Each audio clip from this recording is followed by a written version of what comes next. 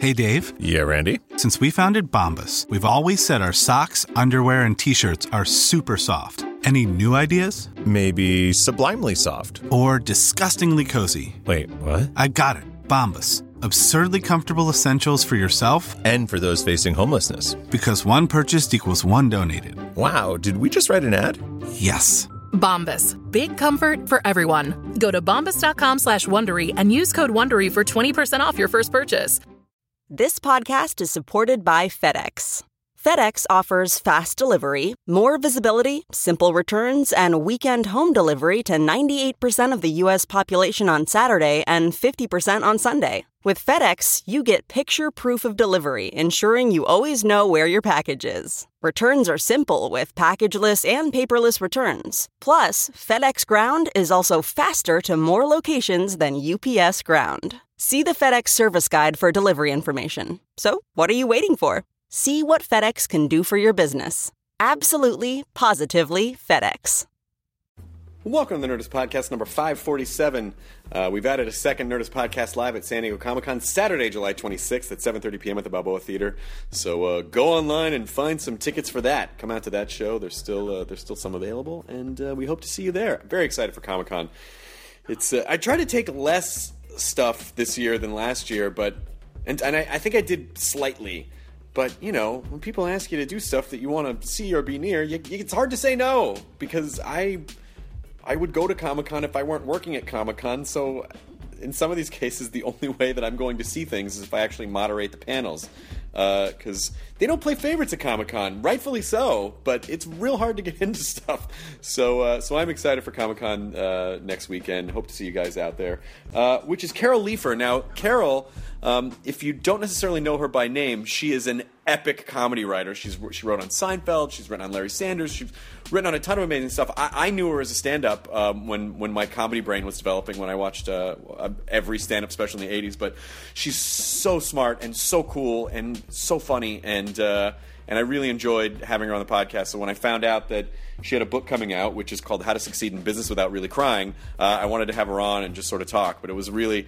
These are the moments that I really relish as doing this podcast is, you know, all these people that helped influence, you know, the path that I would ultimately take later in life when I was younger. Just getting to sit down with them, and the fact that they know who I am trips me out. I was like, no, how can you know who I am, Carol Leifer? I've been watching you for decades. So I was very happy to have her on. Here's the Nerds Podcast number 547 with Carol Leifer. Now entering Nerdist.com.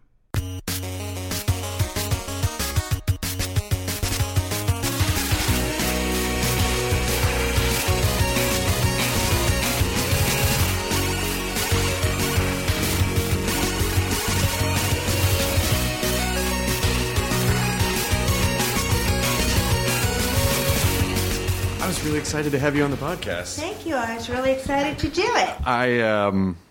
My young life, I mean, I was such a huge comedy junkie when I was growing up. Uh-huh. I must have seen you on a million, everything, like a Dangerfield special. Absolutely. And all of the, I'm sure you must have done Evening at the Improv and Caroline's. Yes. And all that craziness. Yeah, I think about that Caroline's thing because Evening at the Improv, Caroline's I hosted, right, but Evening at the Improv I was on, and Vincent Price introduced me. What? In 1981, okay? And he introduced me as, please welcome Carol Leifer.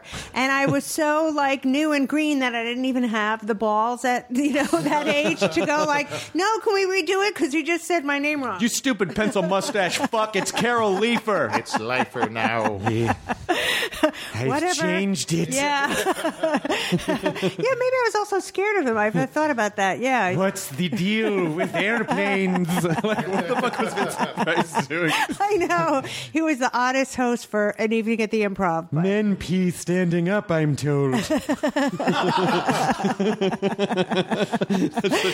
Yeah, that's true. Am I right, ghouls? Hey!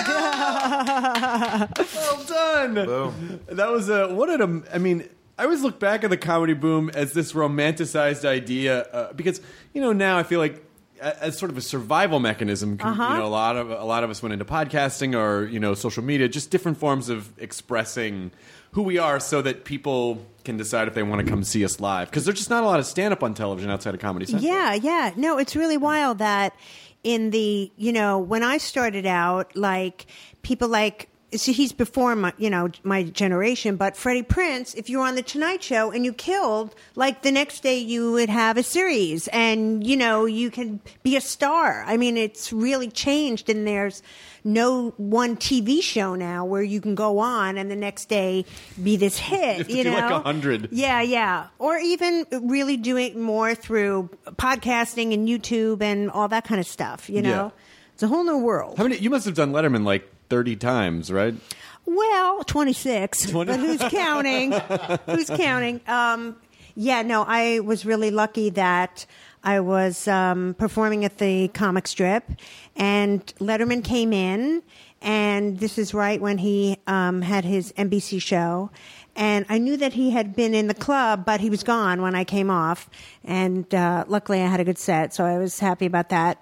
And then I got a call to do a show. And then when I did his show for the first time, he took me aside and he said, I think you're terrific. And whenever you want to come on, whenever you're ready, just come on the show. Just call and tell us you're ready. You don't even have to audition or anything. He's probably still like that, right? He goes to comedy clubs. Yeah, absolutely. Hangs out. Goes backstage, drinking. Yeah.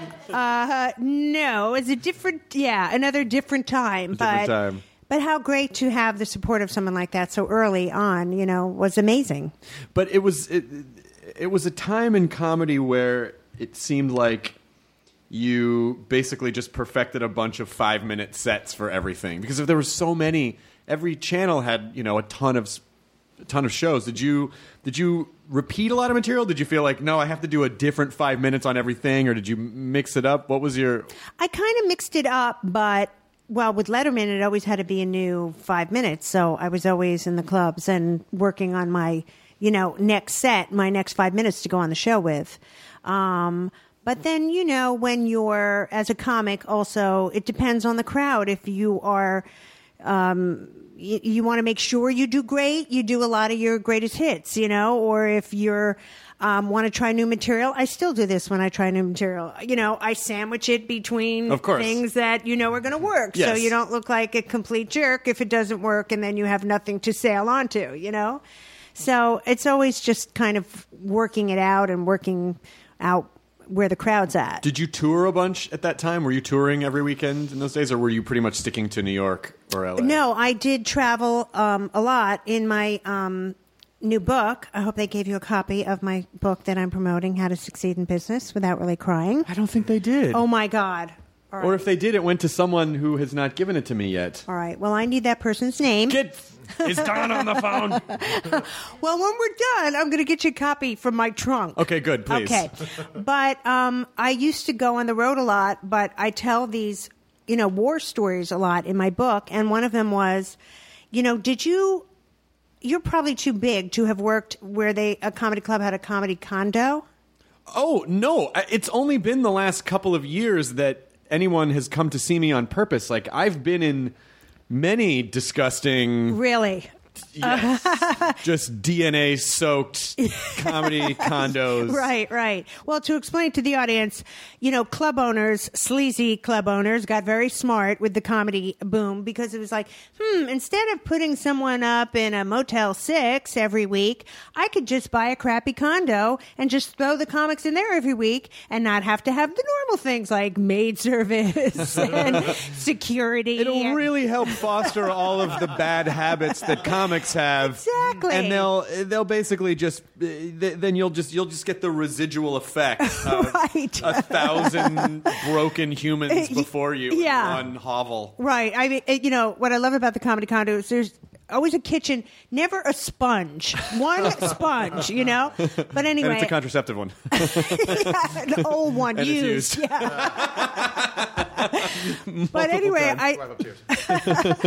I tell this story about having done the comedy condo, and I worked with this woman, Sue Kalinsky, who's still a friend of mine, woman comedian. We go to the comedy condo and meet this guy. Hey, how you doing? It's Arizona. There's a pool there.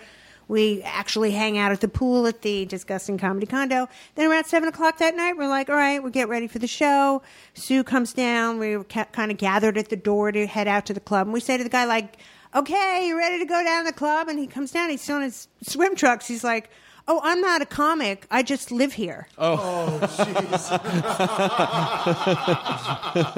Yeah, like the sleaziness of the club owners really extended to, oh, I can also rent it to strange men. Well, you should have just had him do 5 minutes anyway, because he probably would have had a great... Yeah.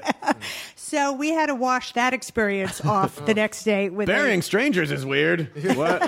Who's with me? What are we doing tonight after the show? Yeah, that was a very brief gig. But so I traveled a lot, and then I did do some big gigs. I was lucky enough that one of my Lettermans, Carl Wilson, who... This story is so long ago that actually Carl Wilson of the Beach Boys is dead. But he saw me on Letterman and asked me to open for them in Lake Tahoe. Yeah, for Christmas week. Open for the Beach Boys? Yeah. Holy shit. Yeah, it was a big deal. But I was not casino ready. I'll put that in quotes. And you know, Chris, there are certain gigs and things you have to do where you have to be, you know, enameled to the crowd. That's the perfect way to put it. That's right? the perfect way to put it. Enameled. And I went up and I, you know, especially the New Year's show, I had such a hard time. First of all, the Beach Boys were tuning up while I was on stage. Oh, sure. So that was lovely. I had no manager or agent with me, so I had to knock, knock, knock. Beach Boys, can you not tune up while I'm on? Thank you. They didn't care. And then the New Year's show was horrible. That I had these frat boys right in front, down center.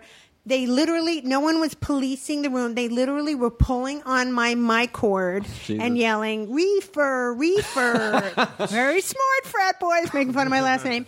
And I was like pulling on it like a fisherman line, trying to get my mic back. So that really still rates as my worst stand-up experience ever. And what a terrible way to soil the Beach Boys. Yeah. Like... Yes, that's true. I know. Do you get hives every time you hear God only knows? Yeah, God only knows if I still can live past that week. Well, that's what's so. I mean, because it's dicey. The mixture of comics opening for bands is dicey because it has to be the right kind of band. Absolutely, and it also has to be your audience. And so when it's the Beach Boys, what a fucked up thing for any comic to, because it's like no one, people come to see the Beach Boys, and it's very difficult for you. You're starting from a very bad position. Yes. Because you're basically not the thing that they came to see, you're in the way. Exactly. It doesn't matter what you say, they're gonna be kind of cranky because why aren't you the Beach Boys? Yeah. Right. Yeah, Bobcat has horrible stories when he was opening up for Nirvana, where just like when he would walk out, just people just start throwing bottles at him. And just it's like, just you're in the way. You're in the way. Which way they were throwing surfboards and just surfboards and life jackets, theremins. They were just throwing all their pocket theremins. Sand, just handfuls of sand. Were they nice at least? Well, it was such a surreal experience because I flew from L.A. with them to Tahoe in their private jet. So that was like really odd. With a girlfriend I brought. That was strange. But we didn't talk, that much. And then certainly they felt the need with the tuning up while I was on. That was also strange. But no, I didn't really get to know them per se. Can anyone really get to know Brian Do you Wilson? really? Not even Brian Wilson. I mean, did that gig enamel you? Oh, completely. So you were. So those gigs are actually probably some of the most valuable ones that you can have as a performer. No, and I talk a lot about it in my book because, it's really kind of the book I wish I had when I started out. And I really say over and over, like, anybody who does stand-up knows you've got to suck to get good. Mm-hmm. There's no way around it. You have to fail a lot. So I always say to people, don't be afraid of failing because you're supposed to be doing that. And those gigs, like my Beach Boys gig, those are the things that really, enamel you up to be able to do all the other things that you go on to do, and they toughen you up and make you the better performer. Were you good on the road in terms of Emotionally, did you have like the enamel to handle the road? Just because when I started touring, what I discovered was that you can, I mean, not to bum anyone out who's going to see a comedy show, but you can get kind of depressed after like the third or fourth show or fifth show where you go back to your room and you're just like, all of a sudden you're just alone and you've basically scooped out all of your emotional energy on stage. And you're just kind of like, I feel weird. Did you feel that at all? I don't know. I like traveling. I mean, I'm one of the few people. I still like flying and going to gigs, and I always found that with other comics. Like, there's a certain part of your personality that I always liked, kind of the solitude of it and having the show and meeting a local act there or whatever and hanging out and becoming friends. And I still have friends from those kind of gigs, but I don't know. It didn't really bum me out as much as I kind of liked it. I do love the travel part. I mean, my favorite thing about the job, one of my favorite things about the job is that it basically forces you to see, our country or wherever you go. But right. as a tourist, like you see so many cool places and feel so much local culture that you would never, in most other professions, you would never be able to do that. But I know so much about this country just from being a touring comic. Right, absolutely. And it's nice when you get the day to do that kind of stuff and go on a cheesy tour or, do whatever thing like that. I would always lie to myself and be like, well, I'll get up at like 9, I'll go to breakfast, I'll write from noon to 6. Yeah, right. Really, never worked. Really I remember working, Niagara Falls, and I went to see Niagara Falls by myself. That was a little depressing because you're like not even anybody there to go like, hey, it's pretty cool, right? Yeah. Just a stranger's family. Yeah. Hey, you guys, can I jump in that picture with you? Hey, you can just FaceTime it. Yeah. Hey, look at that. Look at the majesty on your 1136 by 640 resolution. When you started doing stand-up, what was your ultimate goal to always do stand-up, or was it to go into writing, or did you have a goal at the time? I just really wanted to be kind of the best comic that I could. That was really just my goal from doing it for all those years and traveling. And the writing really came about, accidentally because, my first open mic night, the MC at the comic strip was Jerry Seinfeld, and the MC at Catch Rising Star, my first open mic night, was Larry David. So I literally go back to like my first day in show business with these guys. So when they were doing Seinfeld, they were literally looking for writers who'd never worked on sitcoms before. And I know because I have friends who were writers at that time who were like, worked on Roseanne or Murphy Brown, and they would send in these spec scripts, and these guys were like, we don't want anybody who's done it before. So they came to me and asked me to write on the show, which was like my inexperience was a giant plus, having never done it before. So I was really lucky that in the case of Seinfeld, they were looking for blank slates that way. That's really, I mean, I guess I, on some level, knew that without actually knowing that, because the way the unconventional style of the show was not the typical sitcom tropes that I'm sure, you get these workhorse guys that go from sitcom to sitcom and like, all right, these are the acts, this is what happens, this is how we got to do this, there's this jokes, Yeah, so it's really interesting to hear that was actually by design. Absolutely. And it's great because Larry David was kind enough to just do an event with me called Writer's Block at the Writers Guild Theater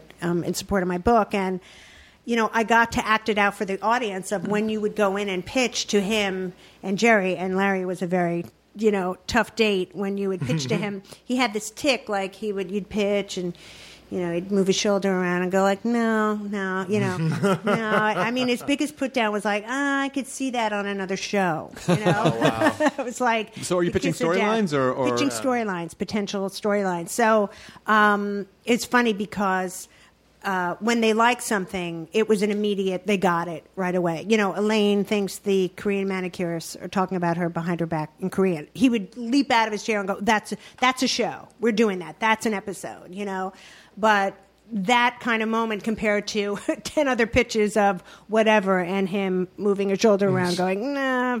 Can you remember one that you thought, oh, this should definitely be a storyline, but it didn't make it? We always had something where they always loved real life experiences. If I knew, or the writers knew, you would go into pitch and you could say, and this just happened to me. I always felt that was like an add 10 points to them. You know, like I was a beard for, you know, it is funny though about, you know, the history of, you know, of time and what was happening culturally. You know, 20 years ago, I was a beard for a gay guy at the Hollywood Bowl because he was in banking, and it was a time when gay men couldn't be out, and if he had a date, you know, needed a beard. So I went with him, and that became, you know, the storyline of the beard that we did for Seinfeld. But so, you know, when I wanted to pitch that, and I said, I just was at the Hollywood Bowl, and I was a beard for this gay guy, you know, that always helped. But, I mean, here's something that, you know, was definitely something that happened at the time. Yeah, of course, fanny packs were very big. If you'll go back with me to the early 90s. Still big in Germany. Woo, woo, World Cup. And so I was wearing a fanny pack going about my day when I lived in New York. And it was a giant fanny pack, and it was under my T-shirt. And I remember that whole day, like, people were being really, like, so nice and solicitous, like, no, after you, and please, hey, take my seat. And then I realized at the end of the day, you know, I think people think I was pregnant because of the fanny pack under my shirt, you know. I'm pregnant with a chapstick and and some change. Well, I had my big Walkman in there, you know, giant equipment. So you know, they always loved that idea. We never found, you know, so much of Seinfeld was the big jigsaw puzzle of putting the pieces together. You know, George, the golf ball going into the whale and, you know, coming out. You know, it was like an amazing jigsaw, so we never found a spot for it. But I always thought, oh, that would have been a fun story. So then how did the storylines build? So you go and you pitch and you go, okay, Elaine thinks that all the Korean women are talking about her. So then where does it go from there? Do you then go off and start writing do you break it down into acts, or is it done as a group, or do they take it over? Well, what would happen is they liked that idea. Then it became like, what are the other ideas of the episode going to be? We used, for that specific episode, another idea that you'll appreciate as comics from real life. You know, Elaine pretends she's deaf not to have to talk to the car service driver. And that was a little bit of, you know, poetic license, creative license, because all my years on the road at 6 a.m. when the car service guy would pick me up, and I'd get like chatty Cathy. Oh, yeah. And can you curse on your thing? Yeah. I've already said fuck like 9 times. Okay. Where I, you know, be in the backseat like, would you shut the fuck up? Yeah. You know? Either they're taking you to radio or just to the airport for your gig. And I just couldn't handle the small talk at 6 a.m. So we used that. Then it was like they came up with the lineswoman being deaf in that episode too. So, I've moved on to the lip reader, that episode. You just kind of put all the pieces together of the characters, and then each writer would go off and write a draft.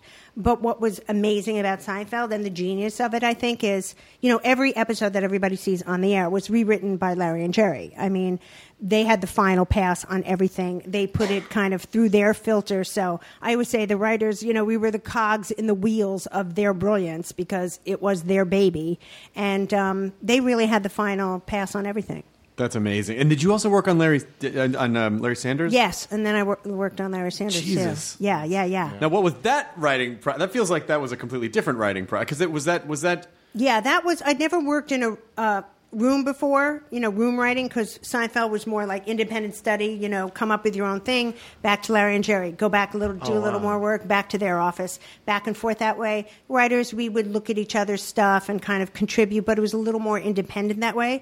But Larry Sanders was my first writer's room, you know, and it's the way that I like to work now, with the synergy of a million comedic voices in one room, and I think it makes any comedy that much better. And so did you come on immediately on that show? Were you like right from the get-go on that show, or did you come on? Well, it's funny you bring that up, Chris, because, it's actually another story in my book about when I interviewed for Larry Sanders after I left Seinfeld. That was the only show I really wanted to work on. And I had a great meeting with Gary Shandling and John Rigi, who was the showrunner at the time. And you know where you leave one of those meetings and you call your agent and you're like, you're going to get a call. They're going to hire me in 2 seconds. So sit tight. Sit by the phone. And then it became like this 6-week process after of like, it was a great meeting, but we're thinking about it, we're still meeting, blah, blah, blah. And then it became like, I heard they, chose another writer. And I was really steamed about it, because I felt like they're stringing me along and I was disappointed. But I tell the story in terms of if you want to have, I think, a long career, you can't ever be bitter about shit because it catches up with you. So like 3 months later, I ran into Gary Shandling at the Emmys, and I was writing on the Emmys.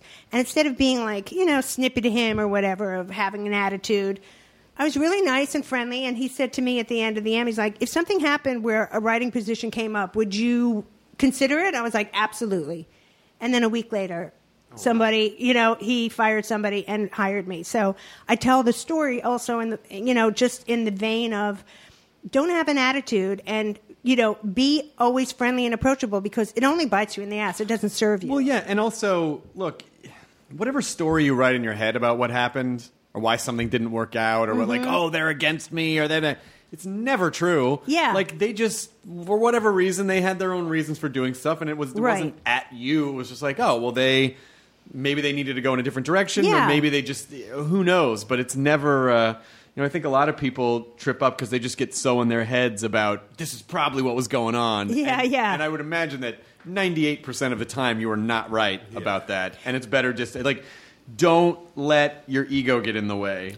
And it's so hard because you're putting yourself, they're turning you down. So it's hard not to take it personally when you're the one who's being rejected. But it's such an important lesson. I mean, I'd really like to ask you because you've done so well. And if you had like one piece of, business advice, I mean, is there something that just kind of pops out to you as a really something you would want to tell people? Maybe building off what you were saying is that like if you don't get hired for something, it doesn't necessarily mean that they're rejecting you. It just means they're picking someone else.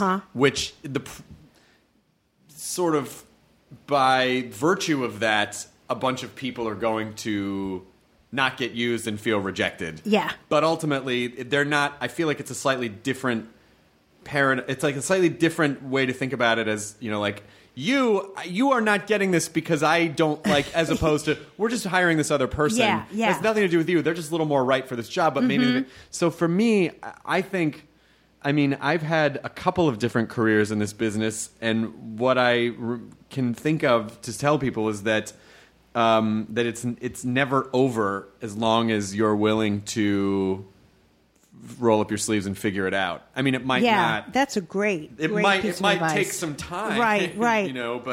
But my career was dead and did not seem like it had any prayer of anything. But I just, I was like, well, fuck. What else am I going to do? I got to figure it out. And so it really is just being able to, just like in stand up.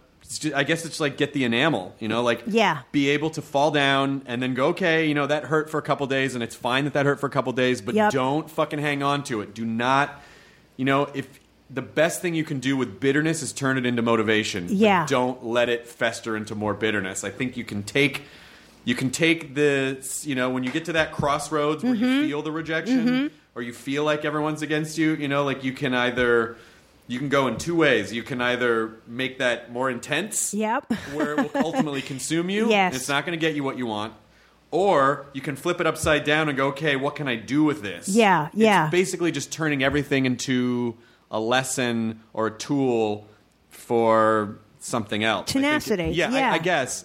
But you really do have the ability to... I think most people feel like they're sort of guided by their emotions, but you can... Depending on the questions that you ask yourself, as opposed to, why does this always happen to me? As opposed to like, well, how can I use this effectively? Or is there anything to be learned from this? Or what can I do to make this better? The next time, it's, it's just slightly different questions for the same event, but it'll just take you in better directions, I think. Absolutely. But you always just have to be, I think you always have to be aware of what it is that you want. Yeah. And also, if one door doesn't open, well, there are 100 other doors. Yeah. Well, yeah, and when you give into the ego stuff, you stop asking yourself. It's sort of like when you get in a fight with someone, and at a certain point, like not a fist fight, but like an argument with someone, and at a certain point, you kind of go, is this advancing the goal, or are we just caught in we're animals and it's just like rah, rah, rah, rah, to win? Yeah, and like are you just trying to win? And I think when you can kind of take the ego part out, which can be very hard to do, especially as performers, it can be hard to do. Absolutely. Hard for anyone, I guess. But if you can take the ego out and say, well, now wait a minute, is this advancing us to our goal or any more understanding about the situation? I think that's just a more effective way to handle conflict. Yeah, absolutely. I'm not great at it, but I try. No, well, you must be. I mean, anybody who's successful, you navigate those kind of waters. I mean, I even talk about a lot in the book about, Bryan Cranston. Yeah. Just the example of, I know him when he played Tim Whatley on Seinfeld, the dentist, who thought Jerry thought he was just using jokes, Yeah. But what I love about Bryan Cranston is knowing him as just a working actor, he was like the Money in the Bank guy. He'd show up, he'd be great, and he'd leave. And then any other show that I'd ever see him on, and I would say to him, I'd take him aside, because when I was like trying to audition for things as an actress, and I was horrible at it, because the second after I finished, I'd call my agent like, do you get any feedback? Did you say anything? Do you get it? Hounding them. And Bryan was like, you know what, Carol? Here's what I do. When I have an audition, I take the sides, I prepare like a mofo, I go in, I do my thing, and then as I'm leaving the lot, I toss the sides in the trash. Yeah. And then a lot of times when my agent gives me I get the gig, he has to remind me what I auditioned for. I let it go that much. And to me, like, now I see why he's so successful, because he just had the mindset of somebody who's got it right. You focus on the work, you focus on what you can control, and what you can't, fuck it, because you can't control it. That's the best. And because you do get, like, what did they say, and why didn't I this, and why didn't that, as opposed to, because with Bryan, when he was on the podcast, I was kind of digging around in what turned to be a fruitless direction, where I said, well, how do you handle the insecurities that, performers, and then the self-doubt? And he was like, I don't know. Like, there was no connection to it. And, he just didn't have it, because ultimately it is a complete waste of your emotional energy to focus on and start creating storylines in your head about things that you absolutely cannot control. Yeah. And someone gave me the advice of just focus on you and what you can control, and don't focus on anything else.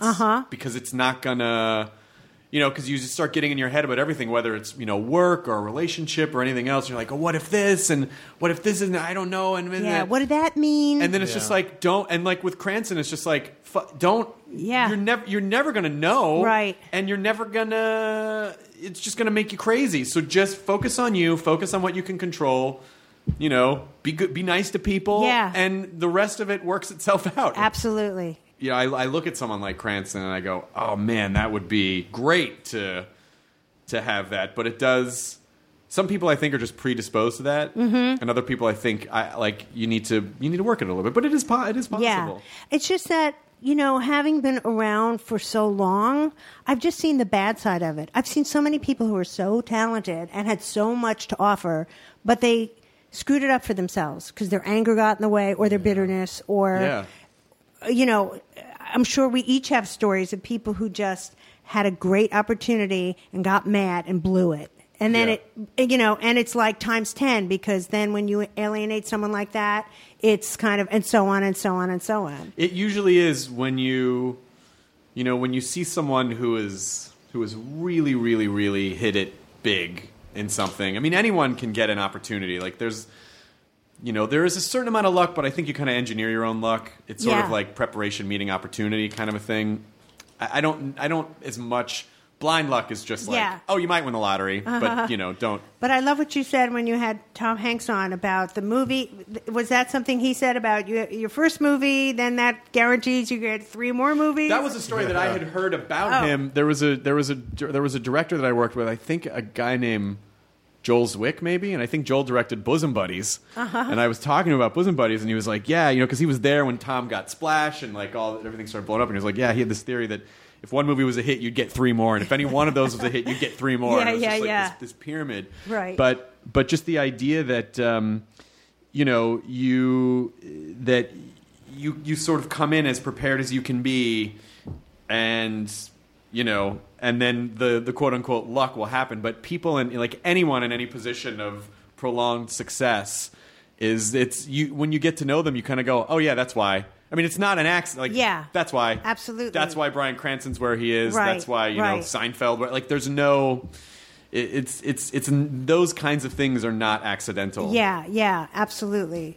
And it's funny because, even to things like just being a good person and being nice along the way is so important because, I've been around long enough that when I was putting my video reel together of my early Lettermans and stuff, the guy who was at the video place who put my reel together is a guy named Grant Heslov, who's like Clooney's writing partner, producing partner.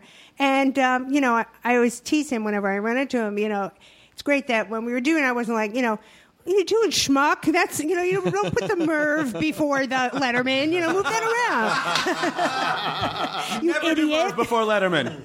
You open with Letterman, you close with Merv. It's fucking simple. Heslov, what a dumb name. You'll never do anything. Oh, Clooney, the guy with the mullet? Fucking nepotism. Yeah. Can you tell him to wait outside? We're not done quite yet. Tell George Clooney we'll come over to Mrs. Garrett's for some candy. He was on Facts of Life. Yeah. I was going to make a Revenge of the Killer Tomatoes joke. But, I sort of undercut you with the... look... yours is better. Listen, be nice to people. If you can't do it because you feel like you should be good to humanity... then do it for the selfish reason. Right. But just be nice to people. It's the same effect. Yeah. Yeah, ultimately just put niceness into the world, Absolutely. even if you have to force yourself to do it for selfish reasons. But because it can really bite you in the ass, when you least expect it. I mean, even comics, there's such a fraternity among comics that I always, think is fantastic. And I tell the story about how I once did this corporate gig and I was going to be the main thing, but they got Joan Rivers to introduce me. So I show up at the gig, and I'm like, oh, this is great. There's a mic there, but there's, no spotlight. So, of course, again, no agent, no manager with me. I go to the guy like, where's the follow spot? And he looks at me like, oh, sorry, Cher. We don't have your spotlight. And I'm like, no, you understand. It's when the lights go down. It's kind of important for them. Whatever. And then, Joan Rivers comes in for 2 minutes to introduce me. She walks in, and it was great because she got there and she went, where's the spotlight? Wow. And the guy was like, well, and then literally went on stage and went, I'm just bringing her on, but let me tell you something. This is, you guys weren't prepared. You didn't have a spot. Wow. And so you give her attention. And they were a great audience. And it was so great because, the look I could give the douchey, tech guy. But... that's the great thing about... You could have gone on stage and said, nice to be here. I'm Cher. While you're flipping the guy on.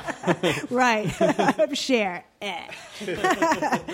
But that's the great thing about comics because we get it, Well, yeah, and you should trust someone who does something regularly that they probably know the mechanics of how it works best, and then it's not like, I need a spotlight because I just want to make sure everyone's...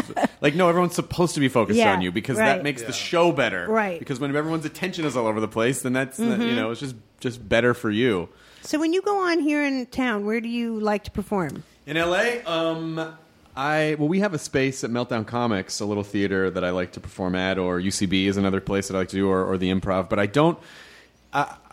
I do enough road stuff that I'm now at this point kind of less motivated to go do 7 or 10 minutes somewhere in Los Angeles. Yeah. Because I'm really busy, and so it takes and also unless I'm really just trying to work out new material, which I should be doing all the time, but unless it's like I really have to or I just need to get out of the house, it's harder for me because what I found is that I'm having trouble. My long set is all kind of interconnected, and I've been struggling a little bit locally doing 10 minutes or 12 minutes because I'm lifting just pieces out of larger things that get context in a show. Right. And so they don't, as opposed to when I was building my set based on 5, 7, 10 minutes. Yeah. And then just stitching it all together. Now there's there's this kind of arc developing with the new hour, and so I've been having trouble like doing short sets lately. But yeah, the Improv and Meltdown are usually the two places that I perform. Do you perform locally a ton? I do, but I actually take the giant schlep down to Comedy Magic Club. Yeah. Because I find that it's always kind of a built-in, ready-to-go audience. Can't swear down there. That's true, yeah. Gotta be clean. I wish I could be clean. Right. Want to be clean. Yeah. It's just hard. I think because I've worked clean for so long, and I do a lot of corporate stuff now, it's not as hard. Yeah, if you want to do corporate stuff, you got to be clean. Yeah. My manager keeps saying, if you could just do a clean hour, you can do corporate. And I'm like, I know, but dicks are great. Like, I don't know how to... Make dicks not great. Yeah. And make the word vagina not fantastic, and I'll work clean. Do events for Dick's Sporting Goods. There's your corporate, there's your dick. It just slightly changes. Yeah. Slightly changes. Yeah. Do you want to do a new hour at any point soon? Are you going to do a new special anytime soon, do you think? I've really been focusing on, really with my book, touring a lot and doing a lot of... I love doing these speaking engagements. It's kind of a way to do stand-up, but as with less the pressure of kind of the dancing monkey part of it. Joke. Telling a story, and, I really can tell my story from... the beginning, which is over a long period of time now. So it's nice that it has some like history to it, you know. So I like doing that a lot, and I'm still writing pilots and TV shows. So I'm working on. I just wrapped on a show called Devious Maids. Mm-hmm. So I was over there on staff this year. What was your biggest struggle? Do you think? Do you have like when you look back and you go, oh, this part was all fine, but then this. How did I overcome this? Like, what was your? Because that's good. That's good advice for people. Yeah. Well, I also have this chapter about, and I'm sure you found this too. When you have a long career, and you were talking about it before. Sometimes from the deepest valley can come the greatest peak. Like I was really working these bad clubs, and it was really bad and. Shitty upon shitty club, and I met this manager who was like, honey, come in, bring me a list of clubs, how much you made, we're going to go through it. And he was like, you got this at Chuckle Hut, like I could double that, and you triple your money here. He promised me the world, and I was excited about it, and like cut to 6 months later, I'm literally working worser gigs than before. Like ground round restaurants on the Jersey Turnpike. I'm not kidding. Oh, no! Yeah, where like people can't even hear you because they're eating the shelled peanuts and dropping them on the floor. It was horrible. And I kept saying to him, like, where's the big gigs? Where's everything you promised? He was like, Carol, I'm working on you opening for Frank. And I was like Frank Stallone? Like, what are you talking about? This is horrible. And he just kept saying, Frank Sinatra. I was like, okay, thinking he was like a mental patient. And then I'm working on a cruise ship. And, of course, this is the time where if you worked on a cruise ship and you got a phone call, it was either like one of your parents croaked or your house was, blew up. Right. And it was Shecky, saying, I got you to open for Frank Sinatra. Jesus. In Vegas. And he had some weird little one, degree of separation to Jilly Rizzo, who was Frank Sinatra's manager. And I got to open for Sinatra. Wow. Yeah, and as bad as the Beach Boys was, if that was the lowest point, Frank was the high point, because it was, not only was he a gentleman, like I was nervous about the gig, because I thought like, oh, it's Frank. I'm going to walk out. They're going to be like, where's Frank? And I called my friend Larry Miller, the great comic who had opened for him. I was like, I'm nervous. He was like, Carol, your mindset is wrong. You got to think of it this way. Like, you're going to walk out, make the people think, Frank asked me to be here. I'm Frank's girl, okay? So you can sit tight, relax, because it's going to be fun. And I went out there with that attitude, and it's actually a trick I still kind of use today with my stand-up, like when I walk out. It's so great when Mr. Sinatra asked me to join him here in Vegas, because kind of unconsciously it's like, he asked me to be here, okay? Yeah. So You're going to make him mad if you don't like it, and it's going to hurt you. Right. You're going to get beat up, not me. Yeah. I'm going to be fine. Yeah. When close personal friend Frank Sinatra asked me to be here, for him, I was like, I'm busy. Carol, you got to do this for me, baby. Yeah, don't.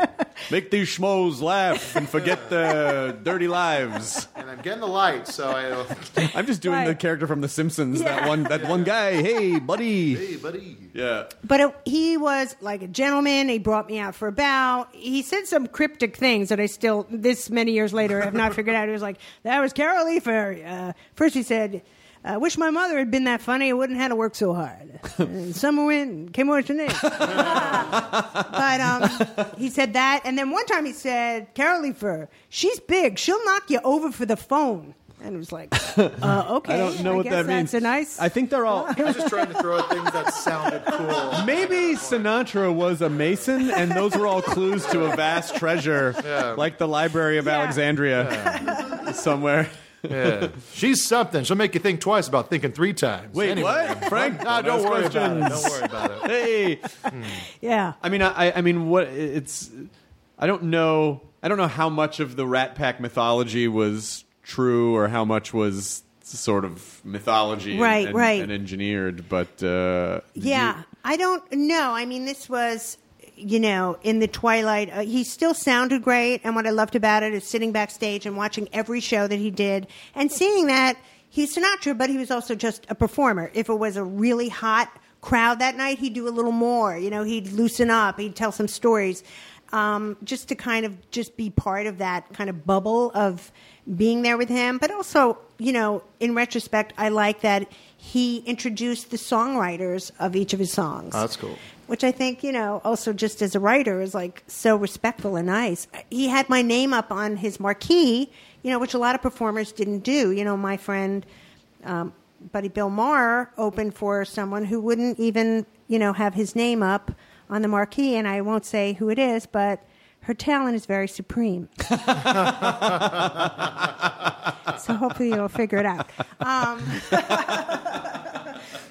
But things like that. I mean, he could have been not a gentleman, and he wasn't. He was really top notch. Did you learn? Was that the thing that you learned most from him? Was just being gracious? I think so. I mean, just of someone who's a pro. I felt like I'm this like nothing comic compared to Frank Sinatra, and yet he felt as a performer, when I come out, it's nice to acknowledge the person who came on before me. Yeah. So come on back for a bow, and that I think that it just showed kind of that old kind of show business thing to me of grace and respect to other people who who go on before you or who you go on after you. We're all in the same thing. There's not a hierarchy. Right. I just happen to be headlining, but we're all still performers, and we're still all together, and we're doing it together, and it's not. Yeah. I mean, I can't. I just went to Las Vegas for 2 days for no reason, which, I mean, I don't even like a lot of the things Las Vegas has to offer in terms of, I mean, I don't drink and I don't really gamble, like food. Yeah. But so what do you do? Well, just kind of enjoyed the constant distraction of it, of just like something, like 24 hours, like stuff going on and just being constantly stimulated. But I was saying to my friend, Matt, that I was with, that we were talking about performing in Vegas, and I was like, I think performing in Vegas now may be a lot different to what it was performing in Vegas then, because now there's so much of that era of like what happens in Vegas, like everyone's in fucking carnival mode all the time, and they're just focused on themselves, as they should be, like they spent a lot of money to come out and be there, and they're shelling out tons of money in every direction, but it is sort of hard to focus a Vegas audience sometimes, to like listen to the crazy inconsistencies about life that I have discovered. Because a lot of times they don't really want to focus. But I feel like there was an era where it really was about, let's go into the shows and focus and really... Yeah, people dressed up a little more than flip-flops and a Hawaiian shirt. I was just there this weekend, Vegas. But, you see, as opposed to you, Chris, I love to gamble. What's your game? You won't believe it. Slot machines. You like the slot machines? Oh, my God. Love the slots. What's my favorite slot machine? Easy question. Top Dollar. What? Yeah. I don't know what that one is. Oh, my God. All right. You have to start playing slot machines when you go. All right. Okay. Even if you take $100. Yeah. Because what happens with Top Dollar is once you hit 3 top dollars, like once you hit that thing in the machine, then it gives you a choice. It's like first offer, and it kind of the money has different. You'll hit it'll go like $20 and $30. And you either take the offer or you keep going. It's a little like, let's make a deal that way. Okay. But you can win a lot of money playing slot machines, as we've come to find out. I would just be afraid that the slot machine would fuck with me, and if I made one choice, it would be like, well, you almost won $1 million, even if it wasn't true. I'd be like, no. Yeah. But my friend Matt discovered the new Back to the Future slot machine, which is amazing. Because it's narrated by Christopher Lloyd and Michael J. Fox, and there's a bunch of different games in it, and you go into like Biff's World, and you go all these things, and he played that for hours and hours and hours. But Top Dollar sounds very much like this is much more of a... Because at this point, slot machines really just became about reference points. Like, they used to just be the spindles, and then, Right. No, they're much more interesting now. Top Dollar. So what's an average Top Dollar haul? I don't want to brag, but we have done, my partner, Lori and I, we do very well when we go to Vegas. I mean, we hit a progressive on a dollar slot machine. We won $60,000. Jesus Christ! Yeah, it's great. Do you play the same machine, or does Lori play one and you play one next to her? No, you have to abuse the machine. That's what I've come to learn. I see people, they stop by, they put $8 in a machine and they leave. That you'll never win that way. You have to show the machine. So you and Lori bring sleeping bags and baked beans and a lantern. We camp out. Yes. How long did you stay at that slot to win that money? Probably 3 hours. It's pretty good. Yeah. Pretty good haul for 3 hours of sitting down and cranking it. No, you have to really keep playing it because it goes in waves. It starts to... And you have to have a nice cushion, too. You don't go to a dollar... You have to put $200 in a dollar machine and play it. And once it trusts you as a person... Once it trusts you... Kind of opens up. Then you abuse it. Get it a couple drinks. Loosen it up. Here's the money shot. Yeah. Give it a couple of drinks. Yeah. Now, did you keep playing at that point? Or were you like... got a roofie the slot quarter. machine. It's a quarter. It's a roofie quarter. Yeah. Do you keep playing at that point? Or you're like, okay, we're done. Let's That's the other thing. That's another cardinal rule of slot machines. Once you win, there are these idiots that stay. Like... once you win, you leave. You have to go. But if, let's just say you put in $200 and then you're up $200, do you count that as like, okay, I've won? Or you're like, no, there's a certain... like winning means like $1,000 or more before I walk away. Yeah, but there are machines that are cold. And when they're cold, you know that kind of when you break even, you should leave. Okay. Because it's a bad machine. Yeah. And then there are people that are coolers, too. There are people who kind of watch you gamble. And then if Lori and I look at each other like... these guys are killing our buzz like they're coolers. Mm-hmm. We leave because we have to go to a different machine where they're not at. Like William H. Macy in the film The Cooler. That's right. Yeah. Yes. That was based on my gambling experience. The entire film. You should sue the shit out of those people who wrote that story. Yeah. Were you performing in Vegas or you just went? No, we just went because also when you gamble as much as we do, the hotels will put you up for free. Sure. They'll give us dinner. They'll let us have a massage. They just want to make sure, though, you have the ass time sitting in front of the slot machine. Yeah. Do you go to locally to any of the... No, that's very sad to me. Once I start going to Commerce Casino, it's over. Then have an intervention, please, for me. I've never seen a more well-lit casino in my life. Is that true? It's all overhead lighting. It's just real stark. And once I meet my friend was like, like the bars are closed. We're like, let's go to Commerce. It's, you can go there. Yeah. And we went there and we just walked in. We're like, no, let's leave. Let's leave. I know. Look, that's not to say, it's a lot of, $60,000 was great and a thrill and crazy. But there are a lot of trips that we go home, and it's it's not good. Do you feel like where are you in terms of the overall win loss? Totally, very up. Yeah, right. Let's not forget I'm a Jew. Yeah, if you have any doubt, no. Yeah, this is not something for the squeamish. But if it really started to become a losing proposition, yeah, we would be ending the Vegas trips. That's smart, though. That's fine because some then people, it's not fun. Yeah, because some people are like, we have to gamble every minute until we leave, as opposed to we're going to go and then we're going to get whatever we're going to get and then we're going to get out. Yeah. It's just about goal setting. You just have smarter goals. So you don't gamble, and you said you don't drink. No. You don't drink at all. No, I don't do anything. Wow. Yeah. I mean, I'll gamble a little bit. I lost like $400 in Las Vegas. And Matt, who makes a little bit less than I do, lost. I think this time he lost about the same. But there's some times where he'll go and he'll be like, "I lost $2,000 on roulette." I'm like, "Why would you do that?" Yeah, he doesn't know how to use his money.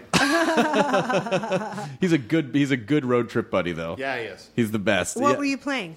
Blackjack.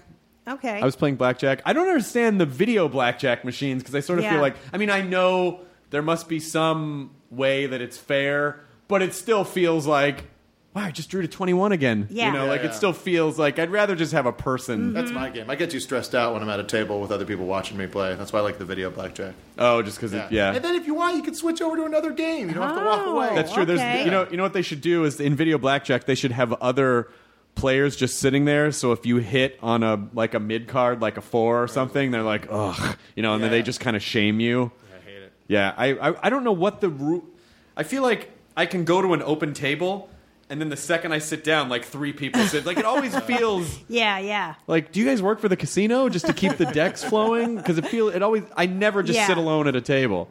And the other thing too that I found with casinos is, when you win, I always like to get a check because you can't spend it, and then you can move on.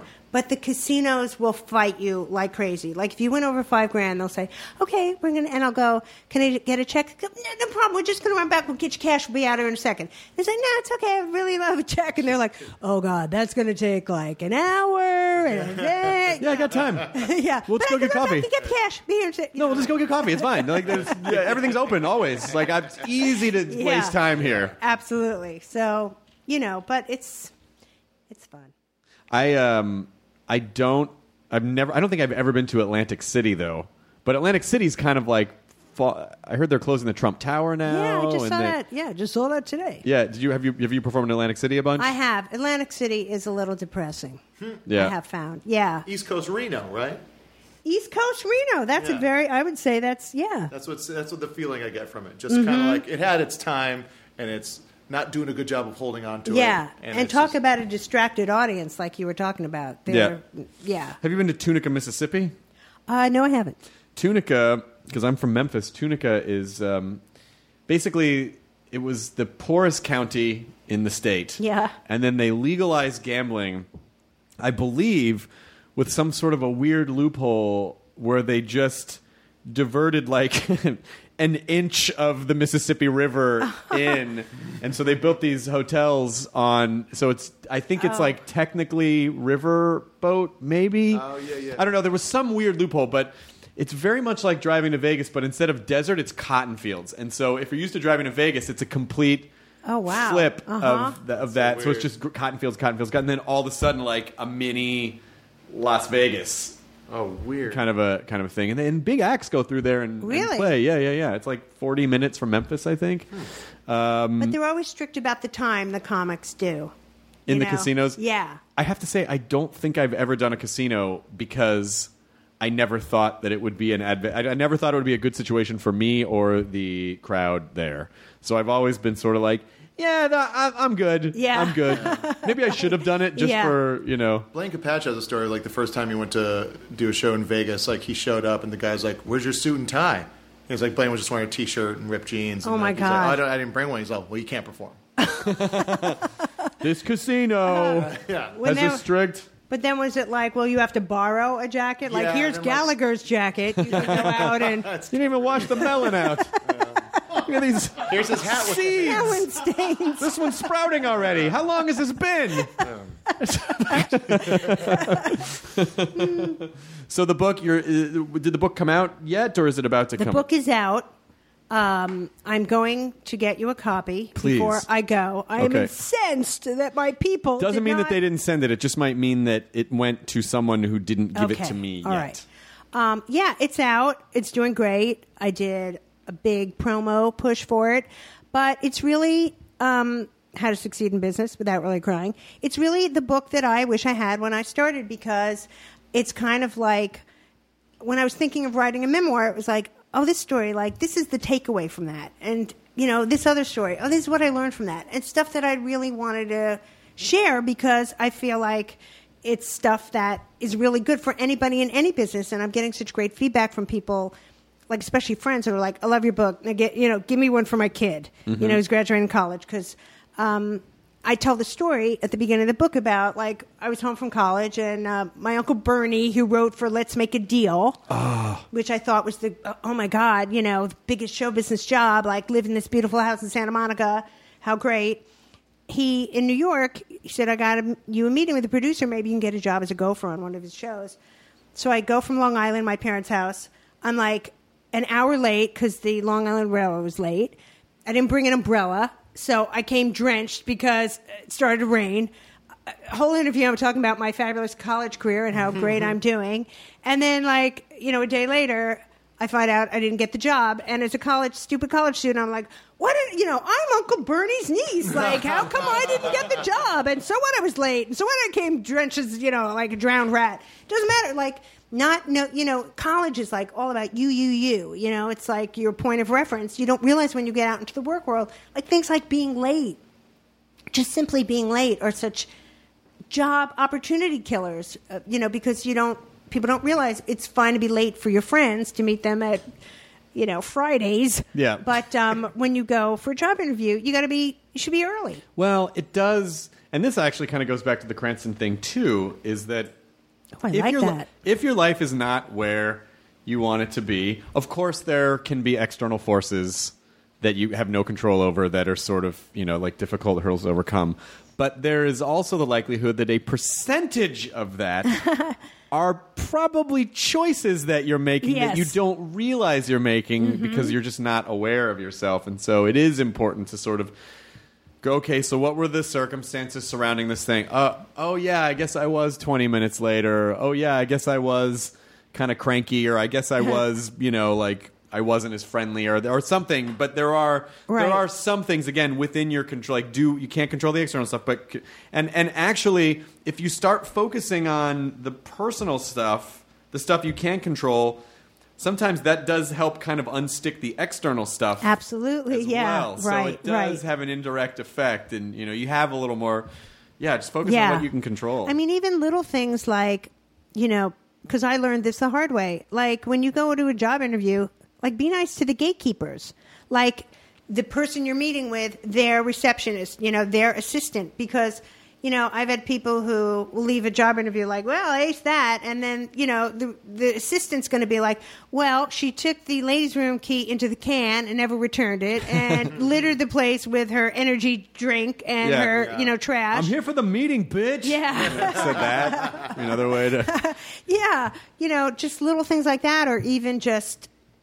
When I used to have meetings, I never used to know where to sit. I always felt, so awkward of like, oh, when you walk in. So now when I have a meeting, I just walk in and go like, where do you want me to sit? Or where's a hot seat or something?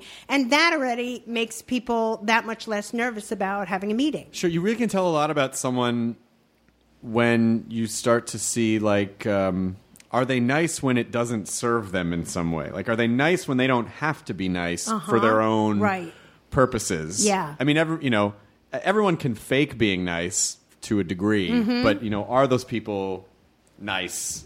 No, I mean, like 100. No one's perfect 100% of the time, right? But in general, I think you can tell a lot about someone by how they talk to servers. Yeah. And I know I got mad at that one in Portland that one time that you always bring up that wasn't their fault. I wasn't but even thinking about general, like how do they treat servers? I think is such a really great way to see what someone's personality type is. That's so true. Absolutely. I mean, even things as simple as, I'm sure you get people who write you a lot, on social media or whatever. Well, I mean, but I mean, if they, it's a lot. Well, you don't have a name that is hard. Chris is easy to spell. Yes. But do they spell your last name incorrectly? Sometimes. I mean, I do get, sometimes I get Chad Hardwick or whatever, But Leifer, I would imagine people just don't even know what to do with that. And then Carol, they go to town with the extra How do you fuck up Carol? You won't believe when I go to Starbucks, how many baristas are like with a C or a K, where I want to go, are you fucking kidding me? Well, who's spelling their name? Unfortunately, the Kardashianing of America made that everyone might be think true. that it hard was a Starbucks at Calabasas. There you go. Wait, is that Calabasas with a K? Can't believe it. That's why. Yeah, it's the Kardashianing of America. Yeah, we live in Kardashian now, and basically everything has a K. Right. That really is a hard C Yeah. sound. Yeah, so that's you can understand why. I mean, Kim and Kanye are so captivating. That's the explanation. Captivating with a K. So, how does 16 Minutes Without Crying? Really crying? Without really yes, crying. Yes, pick it up. Is available now, and it's such an honor to meet you, and so great to. I don't know. I mean, I could bore the shit out of you with questions about like what was it like, and because that comedy boom to me was so. I was at the perfect age. Wow. It was the perfect time for me to be sucked. Starting with Steve Martin in the mid '70s, and then just like. All the way through the end of the comedy boom in '92 around, and then then for me, kind of diverting into the more alternative underground scene. But I watched every, like I had people that I liked, but I watched everything, every bit of comedy, and it was such a rich time. It was, and I'm really complimented that you say that, and you had great hair. Thank you. I remember. Yes. I remember this. Yes. This tuft of 80s right. hair that was I had amazing. very big 80s hair. Yes. I did the Tonight Show with Johnny, and then my hair did it about 10 minutes later. No, but, what you're talking about is, we also talking about the fraternity of comedians. When I started, it was that way, too. I watched everybody, and, I went to college with Paul Reiser, who's really the guy who got me into stand-up because we were in the same theater group. And he was like, I go to these nightclubs during the summer and I do stand-up. And, it was so new that I was like nightclubs? Who's this guy? Like Vic Damone, like doing clubs? But I watched, and Steve Martin was really, at a peak then. So it's been amazing that, like, to write for the Oscars, which I've done so many times, and write for Steve Martin, to go up to his house and write jokes. Like, it was literally like I took a moment before I went to his house, okay, just take this in. Like, when you started day one in comedy, if you ever could see yourself right here, right now, about to write jokes with Steve Martin, like, okay, just appreciate it. And and that's how you know you're doing the right thing when you start doing the, if 10-year-old me could see this, or 15-year-old me, that's how you know you're doing the right thing. Done with Steve Martin, I'm sure the first time you met him, you probably showed up in a white tux with the arrow through the head, right? Yeah, it was a little obnoxious. I imagine he would love that. You could be off now. You don't have to be off. Such a regular, great, nice and you feel guy. comfortable pitching jokes to him, or did you have to overcome the, fucking Steve Martin? No, it was, when he started to respond to some jokes, it really made me relax because it was like laughing. And then I forgot what it was, but then we went to a party of the Oscar, a pre-party, and I brought him over to meet Laurie.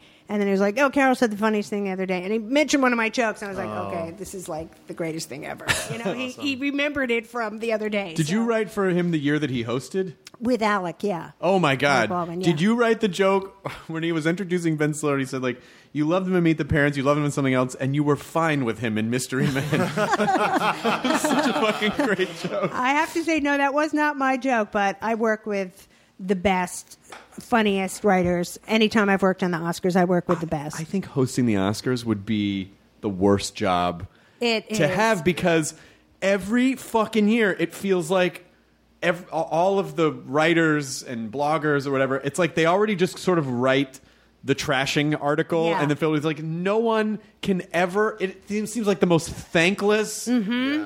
Yeah. I never see anymore where someone writes, they knocked it out of the park. It's like. Yeah. Some jokes work, some jokes didn't. Yeah. Fucking ease off, you know? It's not. It's a fucking hard job. Exactly. It's not why many of the people watching are there. Yeah. I think they had asked Tina Fey, like, "Who do you think you and Amy would ever host the Oscars?" She was like, "No." Yeah. No, they're so ready. Yeah. So ready to hate you. Like anything you do, it's definitely a daunting. And also, hey guys, not that important. It's movies. Like, it's fun. It should be fun. Right. Right? Exactly. And, it's what I like about also, I write a lot for the presenters, write their spiel. Yeah. And because also as a performer, my heart goes out to them. It's like they're not used to performing as themselves. They're used to acting. So they're going out there in front of a billion people. So when they're nervous and they have doubts about the material or they want to practice it or whatever, it's like, knock yourself out. You know what I mean? I get it. Not only that, but they're also not, a lot of them are not used to doing something on the spot and essentially getting one live take. Like, you usually get, where is that? It's like, but, giant teleprompter, and then everyone's like, oh, fuck. Yeah. It's almost, you know what it is? It's almost like the worst audition they've ever had. Yeah. Where they're essentially auditioning for the world. That's true. And they have to come in and they have one shot to nail it. And if they don't, they can't go, oh, shit, can I do that again? I know. That might be kind of a funny way to just to do a presentation like it's an audition, and they screwed up. And like, I'm sorry, do you mind if I go back? I just want to do that one more time. But will people get it? What? Will people get it if that happened? Or do you think everyone will be like, and then they thought they were... Oh, yeah, because... They know it was live. Because everyone's dumb. Yeah. Because masses of people don't get irony. Yeah. Like, you put a bunch of people together, and they don't get irony. Like, there was a story where a guy posted a picture of Spielberg next to the Triceratops from Jurassic Park, and it was just lying there. And he posted this article about, Steven Spielberg kills dinosaur. And fucking all these people were like, this is why, it's people like this that ruin the dinosaur. Like, people were did you see that, Kyle? Like, they didn't even know it was Steven Spielberg. They were just like, some guy murdered a dinosaur. Yeah. That's Steven Spielberg standing next to a dinosaur. Jesus Christ, put that dinosaur on this earth, and it's like you're killing Jesus. Oh, he's a Jew? Okay, then. Now I get it. So it really don't underestimate people to not get irony in a lot of situations. But the worst thing when you write on the Oscars is when there are celebrities who are like, you submit and submit and submit, and they're like, that's not good. I don't like that. I'm going to write my own thing. And it's like, okay. And they have to do it through the producers, but they'll go, okay, write your own scary, funny thing. And then they go out, and this happens, and then they bomb with it. And then I've seen more than one person, and then they turn to the presenter they're with and go, well, I didn't write it. Really? Because I know you did. You really wanted to. Oh, man. I mean, I personally, I love collaborating. I would way rather just sit, like you, I would way rather sit in a room of writers than go off and... Sometimes I need to write by myself a little bit to work out thoughts, but I would way rather sit in a room and, like, bounce shit around and watch people, like... dogpile jokes on top of one another. And it makes it better. I love that about a writer's room. It's just the synergy of the volleyball, that you get the best result because of this person, the setup, and the... Well, then totally different experience for writing the book, where you just have to sit down and go, what did I do in my life? Yeah. Oh, right, this, and this. But I kind of liked it. I kind of liked the solitariness of... I had a great editor, which is... Have you written a book? I did. Okay. Yeah, I did, and it is... You write it, and you get it all out, and you're like, I'm done, and then they send you back a copy with all these red marks, and you're like, why are you making me think about what I wrote? Yeah, I just wanted to get it out once, but, you need that to make it work. And I had a really good editor who was always conscious of... Because it's not just to help people in show business. I think it's really a good guide for anybody who... wants to do well in the job market, for being around for almost 40 years, which I have, which is, stupefying to me. But you need someone to, because when you write everything yourself, and this is why it's important with stand-up too, because you're essentially forming a relationship with other people and an audience. A lot of what you write makes sense to you because you have the context of it in your head. Yeah. But you need an audience, or like your audience is basically your editor. That's true. Performing. Like, they're your editor because they're the ones that are like, oh no, we didn't get that, and you probably need to explain that. Yeah. And because when you don't have that, or an editor with a book, you just write things, and then people are like, who's Uncle Bernie? Like, oh, you got to explain. He was a writer on Let's Make a Deal. Yeah. What does a writer do on Let's Make a Deal? I know. Well, that's the inevitable question that would always follow. I guess he just wrote the patter, and he would find the contestants outside. It really was awesome to me because whatever he did writing for Let's Make a Deal, he really did well, because I still remember that house on Mayberry Street in Santa Monica. It's actually a house they used in this movie Laurel Canyon. Oh, wow. Yeah, that, it was amazing. But it's the thing that, I have an entire chapter about why I'm grateful to be a stand-up comic, to have come up as a stand-up, because I think it teaches you, enormous things, not just like in life overall. I think what you're talking about is, as a stand-up, when you're on stage, you have to really be attuned to the audience, because they drive it. So if they're a little sleepy, then you got to do a bit with energy. Or if they don't get it, you joke around about it. Or if something bombs, you have to acknowledge it. And I think stand-ups are good with people and in meetings and that kind of thing, because you're so attuned to how many people you have a meeting with and they're so boring, and you're sitting there thinking, like, it hasn't occurred to this jerk, like, he is putting this room to sleep, like, he doesn't get it. Yeah. As a stand-up, that stuff because it's your ass on the line. Sure. And you really have to move around because it's your life and death up there. Yeah. So I think stand-ups are really good, intuitive people, because you learn to be. I think you're also talking about just being nimble. Like, you have to be nimble as a comic, because you have to be, and I feel like that does translate into life. But I do also feel like I can get kind of awkward in social situations a little bit. Like, if I'm in a big group of people and I don't know everyone, you would think, like, oh, I got this, but I just kind of I get shy and I kind of shut down a little bit. But it's most comics, don't you think? I don't know. Do they? Why? Yeah, I wonder why that is. Because people are always like, when, because we have a kid and we meet these other parents, they're always like, Carol's so quiet and she's kind of shy. And it's like, they think you're going to come out there with, take the mic off the set. Hey, how's everybody doing in the playground? Tell me a joke. You're a comic. I fucking still have to do that to people. They're like, oh, you're a comedian? Tell me a joke. And I go, it doesn't work that way. Yeah. And they just hear that as, I'm not a good comic. Right. Like, no, but I don't have time to talk about my dad's funeral and then to get to the jokes about it. I just say off the clock. Yeah. Oh, that's Tell good. me a joke. Off the clock. Sorry, man, I can't. That's Union good. rules. If I do, a rep's got to come down. I got to fill out a form. You can't afford Big mess. You don't want to do that. Yeah. But you also respect the audience, I think, as a comic too. What you're talking about with, you try material, and like anybody, you can try 10 jokes, and if you're lucky, 3 work. Yeah, that's great. That's odds. a good rate. Yeah. And I've worked on TV shows where it's a live taping, and a joke won't work. And I can always tell the comics versus the writers, because the writers will be like, well, that was a good joke, so let's keep it and we'll sweeten it when it comes to the thing. And the comics are always like, no, the audience didn't get it. Like, let's rewrite for 2 seconds over here and come up with a few alts and do it, because the audience is the ultimate arbiter, Yeah, and it's not a good idea to get too married to one joke. There are a couple jokes that I've had that got an okay reception, but I just liked saying them so much that I would do them anyway. But but in general, you can't be precious about your jokes. No, because it's more will come down the pike. Yeah. Even though you feel like, especially after you just do an hour, you're like, well, I guess that's it. I don't know. There's no more. I think that's the end of the jokes. Yeah. I think I just got to the end of the handkerchief that I was pulling out of my mouth, and there was the voila. All right, see you guys again. That's it. Thanks. Bye. And then we never saw him again. I always find there are like the biggest misconceptions to me about comics. The 2 questions are like, do you practice in front of the mirror? No. Only my singing.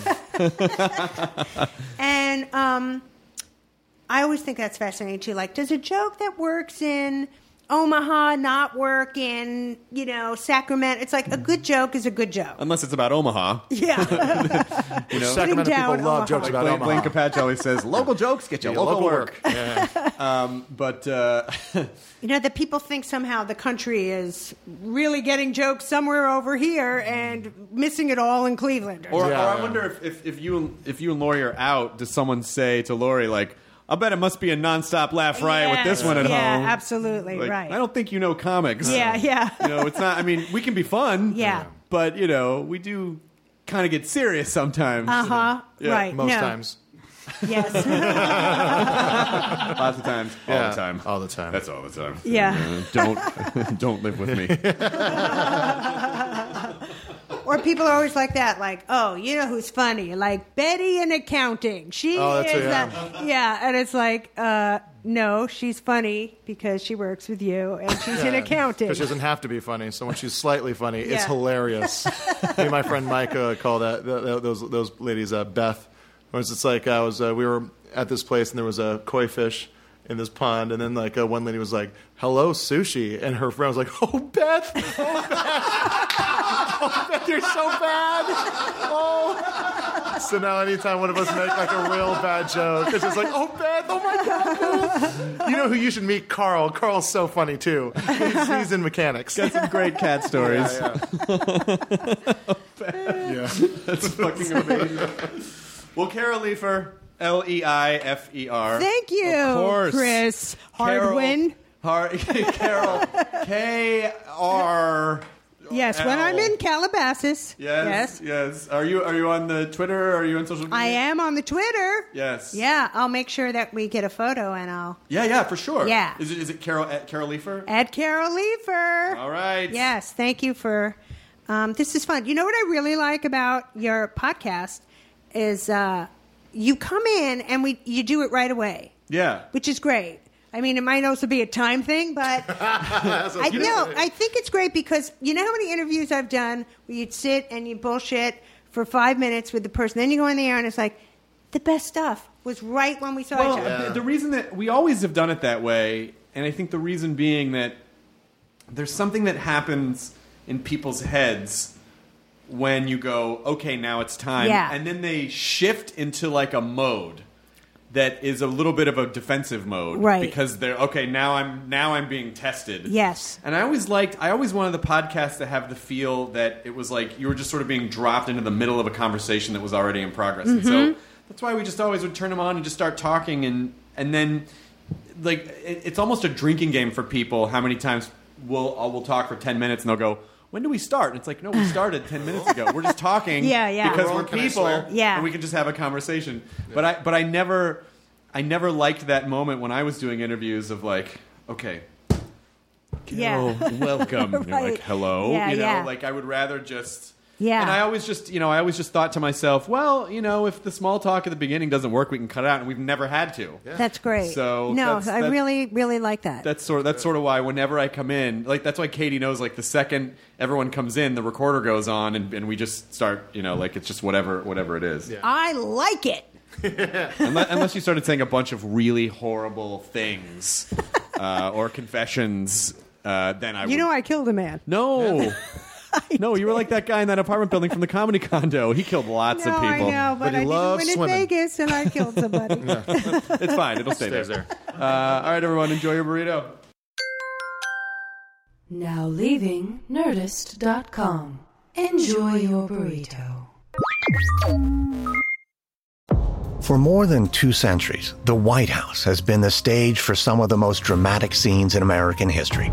Inspired by the hit podcast American History Tellers, Wondery and William Morrow present the new book, The Hidden History of the White House. Each chapter will bring you inside the fierce power struggles, the world-altering decisions, and shocking scandals that have shaped our nation. You'll be there when the very foundations of the White House are laid in 1792, and you'll watch as the British burn it down in 1814. Then you'll hear the intimate conversations between FDR and Winston Churchill as they make plans to defeat Nazi forces in 1941. And you'll be in the Situation Room when President Barack Obama approves the raid to bring down the most infamous terrorist in American history. Pre-order The Hidden History of the White House now in hardcover or digital editions wherever you get your books.